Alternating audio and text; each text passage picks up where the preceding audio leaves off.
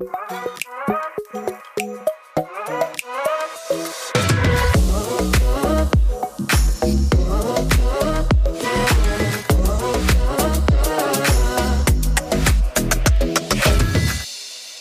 back to the ADW Profile Podcast. I'm Casey. I'm Tim. And today we are diving into the aspect of self-reflection. Self-reflection. So, Tim, what do we need to know about this aspect of self-reflection? Self-reflection is part of the self-concept family of personality. And we'll dig into that. But there's a shift from the big five into the self-concept family, and that it's a part of a deeper level of how we understand ourselves, part of the self-concept family. If you're following along with the Cyplex, it actually contributes to the conceptual thinking vector of how we think. So it's part of the conceptual thinking vector in the Cyplex. And its system strength is introspector. Introspector. And again, as a reminder, the system strength is the most effective expression of a particular aspect. System strength of introspector. And as I said a little bit earlier, self-concept is a different family than traits and patterns. It's actually kind of a deeper part of personality and who we are. And it's more of a state than it is a trait.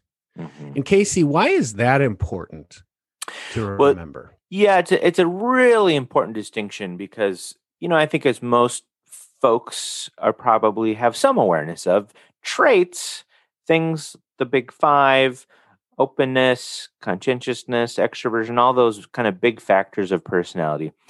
We call those traits. And one thing about that is they tend to be pretty stable over time. Once that's kind of settled into your personality and kind of late adolescence, it's not likely to change much. Our behavior can change, but sort of our internal tendencies stay pretty consistent over time.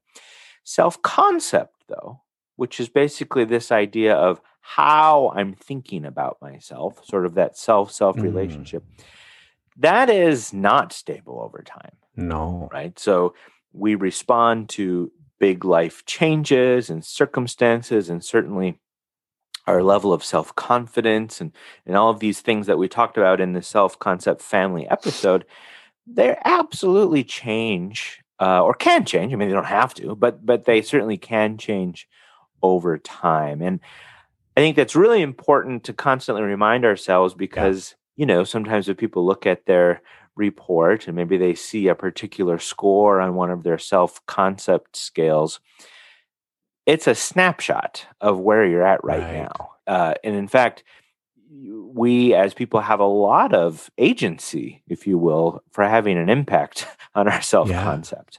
And it really starts with this aspect of self-reflection. Self-reflection. So far to the right on this aspect is high self-reflection. And in its most pure form, it's simply asking the question, how was I in that moment? And spending time thinking about how I was in the last moment and putting energy into it. So if we're far to the right on this, we actually put a fair amount of psychological energy into reflecting on myself. Far to the left side, it's called externalizing, and we put less energy into reflecting on how I was. We kind of tend to, if we're far to the left, maybe go from moment to moment and think about the next one and kind of put our psychological energy or resources into kind of thinking about what was out there, external from myself. So those are really the most pure descriptions of the two sides. And I think what I like what you said several times there, because it's what I think about so often when I think about self-reflection, this aspect in particular, it's this idea of how much time and energy do I put into this activity? This is really an activity, right? It's a mental activity. Absolutely. So if I'm far to the right, just to reiterate again, not to steal what you just said, but if you're far to the right, I'm putting a lot of time and energy into thinking about what just happened and what that was like for me. Part of the left, I don't put much energy into that or time. Yeah. So I want to not steal what you said, but I want to say what you said again, because I think it can be really helpful to the listeners. These are mental activities. Yeah. And so, again, as we're kind of layering this together, it's a snapshot of currently how much am I engaging in this particular mental activity around how I think about myself. Yeah. So let's recognize the effective aspects of either side of this particular aspect. Let's recognize self-reflection, that high self-reflection. What do you see? Yeah. So far to the right side, some of the helpful things about engaging in this mental activity, we consider our impact on others. We consider how we impacted other people. We also think about how we might be more effective in the next situation. How might I do something a little different, right? How might I be more effective next time, right? So we're actually taking our past experience and we're working on learning from it. Yeah. And then ultimately engaging in this mental activity helps us cultivate a deeper sense of self-awareness, actually helps us cultivate a deeper sense of others' awareness and a deeper sense of intentionality. Yeah, I think that's important. It really does. Well, let me say it this way. It is an essential ingredient in developing self-awareness. Yeah. To be sure, not the only one. No. It's because if that's our only source of self-awareness, right, we could be getting it wrong because we're just taking our own perceptions and thinking. But it is an essential ingredient. Yep. How about, and I think most people probably get, on balance, it is really good, if you will, to reflect. Mm-hmm. Not always. Right. What are some of the, more effective elements or manifestation of less reflection? I think it's important to acknowledge here, if you're far to the left on externalizing, that doesn't mean that you're not self-aware. It doesn't mean that you aren't able to develop your self-awareness, but it is an indicator perhaps of how much energy you are putting into this activity of reflection at the time. But what can be helpful about far to the left is we're not likely to ruminate or get stuck kind of in our own head. Right. We can move on to the next situation and be present in it and focused on it. And we're not lost in our head. So not likely to ruminate. We might not get stuck thinking about the past. Yeah. Right. There is a time and a place, but we can get stuck sometimes thinking about the past. And so if we're far to the left, we might not likely get stuck there. And also what can be helpful too is we're not likely to own what isn't ours, right? So if we go back to those mindset questions, right? Am I taking ownership over what's mine and letting go of what I can't control? And so if we're far to the left on externalizing, we're not likely to get into other people's stuff and try to own it. So we kind of move on from there. Yeah. And I think something that I forgot to mention earlier, just to reiterate this idea that this is where we're at right now. And so we might find ourselves in a period of time where we are reflecting less. We are thinking about ourselves and our situation less, more externalizing, if you will. There's always a reason for that. Yeah. Right. So, and we can't go through all of them because there's countless reasons that we might get to a spot where we're just not spending as much time effectively reflecting about ourselves and our experience. And that can range, right, from, quite frankly, experiencing some trauma, and therefore it's actually a little too much to go there right now. I just need to kind of put all that to the side for a moment. All the way to the other extreme, which is, a lot of us actually have the privilege of not having to reflect, right? We can kind of go about our day and live on quote unquote autopilot pretty successfully and effectively. And so there's a fair amount of privilege in that regard as well from time to time. So just to add to that, there's so many reasons that we might find ourselves in a spot where we're externalizing. And sometimes it's actually fairly protective. Yeah. So we've looked at kind of the effective sides of the effective behaviors of each of these. Let's go a little bit deeper now. And as one deepens one's self-awareness, others in awareness, and intentionality, particularly around the self-concept, we talk about revealing, right? Which is revealing to ourselves and then others kind of a deeper level of understanding. So as we think about revealing and being curious about our level of self-reflection and externalizing, what comes up for you? As I think about the far right side, so spending a lot of time in that mental activity of thinking of self and how I was, a distinction is, and we use it already, but there's a distinction between reflecting and ruminating, right? We can get maybe stuck ruminating and lost in our head.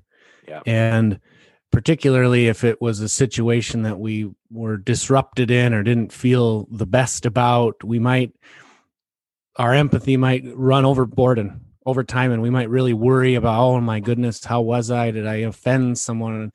And we can get lost in that rumination. And that's when this self-reflection can kind of take a life of its own and not be all that productive. And so a really helpful kind of way to check that is to ask ourselves the question, okay, what's the evidence that I have outside of myself? Yes. To reach the conclusion I'm maybe reaching? What's the evidence I have outside of my experience, right? Yep. Asking the question, how was I? How did I impact others? It's a very conceptual kind of place to be, and we can ground ourselves into some reality when we ask that question. What's the evidence outside of myself that I have for this potential conclusion I'm drawing? Well, it sort of relates to what we said a bit ago, which is reflection is one sort of path toward increased self-awareness. Yep. But if we just sit in our own self-reflection and never get any other feedback, never get any other external information, whether that's from someone else's perspective, whether it's objective data, whatever the case may be, we could be totally off, right? Yes. And so it brings that in, like, okay, what evidence do I have for this conclusion that I'm making about myself? Yeah. Another thing we can ask ourselves is, what's helpful about this thought? Totally. What's helpful about what I'm thinking about right now? Right? Speaking as a high reflector, right? That's a helpful question to ask myself, and is, what's helpful about what I'm doing right now? And we know that we're really leveraging this mental activity when we are able to stay in that helpful place. Yeah. That's when it's really useful. I think within that, sort of related to everything you were just saying there, one of the reasons we know that maybe we're sort of over reflecting, if you will. I don't love to use that over as a qualifier much, but getting stuck in our head is it's more difficult to be present to the moment, right? Because our thoughts are elsewhere. About maybe what happened yesterday, and so to bring in that question, okay, is this helpful right now to be thinking about that, given the present task? So what about, for the higher externalizing folks on the other side, there's always a balance with all of this, of course, but I think sometimes what can be going on there, again, we've talked about there's many reasons we might get to that higher externalizing or less reflective point. But then it can get to a spot of, okay, well, I want to get back to being more reflective. How do I even do that? What does that look like? Well, one thing to think about is, what is it like to think about yourself? What's it actually like? And that can help kind of get us to the place of maybe exploring perhaps why externalizing has been why I've used it so much. Right. What's it actually like to think about myself and how I was, and going to use the emotion word. What emotions come up when I start thinking about myself and about how I was? And so a practice to engage in is to spend time wondering about yourself. Yeah. Spend time wondering about yourself. And when we talk about that, we go back to the model, right? So wonder about how I felt, how I was, kind of looking in, what was my lived experience of the moment. Spend time wondering about how I was impacting others. Consider some basic curiosity, some empathy, right? How are those people who are very different from me? What might be all the wonderful things about those differences, right? That level 3. Then kind of get to how present was I in the moment, right? How much was I able to kind of access what the next right thing was? So when we say spend time wondering about yourself, do it in those 3 buckets: self-awareness, others awareness, and intentionality. And then just to kind of round that out, within those 3 buckets, I think it can be helpful to even put further structure around that by thinking about the 4 dimensions of knowing, right? Yeah. So as you're thinking about yourself, how do I do that? Well, think about your 4 dimensions. So thinking, feeling physically, feeling emotionally, and spiritually. What are you feeling connected to or not? And you can apply that sort of structure to others and intentionality as well. Self-reflection. It's a good thing. When it feels like it needs a qualifier, though, when done in... When it's good. Yeah. I was going to say moderation, but it's not like, Yeah. Most people aren't likely to reflect too much, but sure. it can get to that point when there's a stuckness and, we're kind of ruminating and thinking over. So, bringing in those tips that you talked about, I think are quite helpful. Yeah. So just to summarize, what's the evidence I have for these thoughts? What's helpful about these thoughts? Ultimately getting to the big question of how was I? How was I? Self-reflection is the act of asking that question. And then once you have sat with that, you get to be a lot more intentional about how you want to be next time, which is kind of what it all comes down to. Well, I think we've explored self-awareness. What do you think? I would say so. So maybe we'll leave it there for today, and we'll be back even before you know it with another exploration of an aspect of the ADW profile. So in the meantime, get that self-awareness. Stay curious.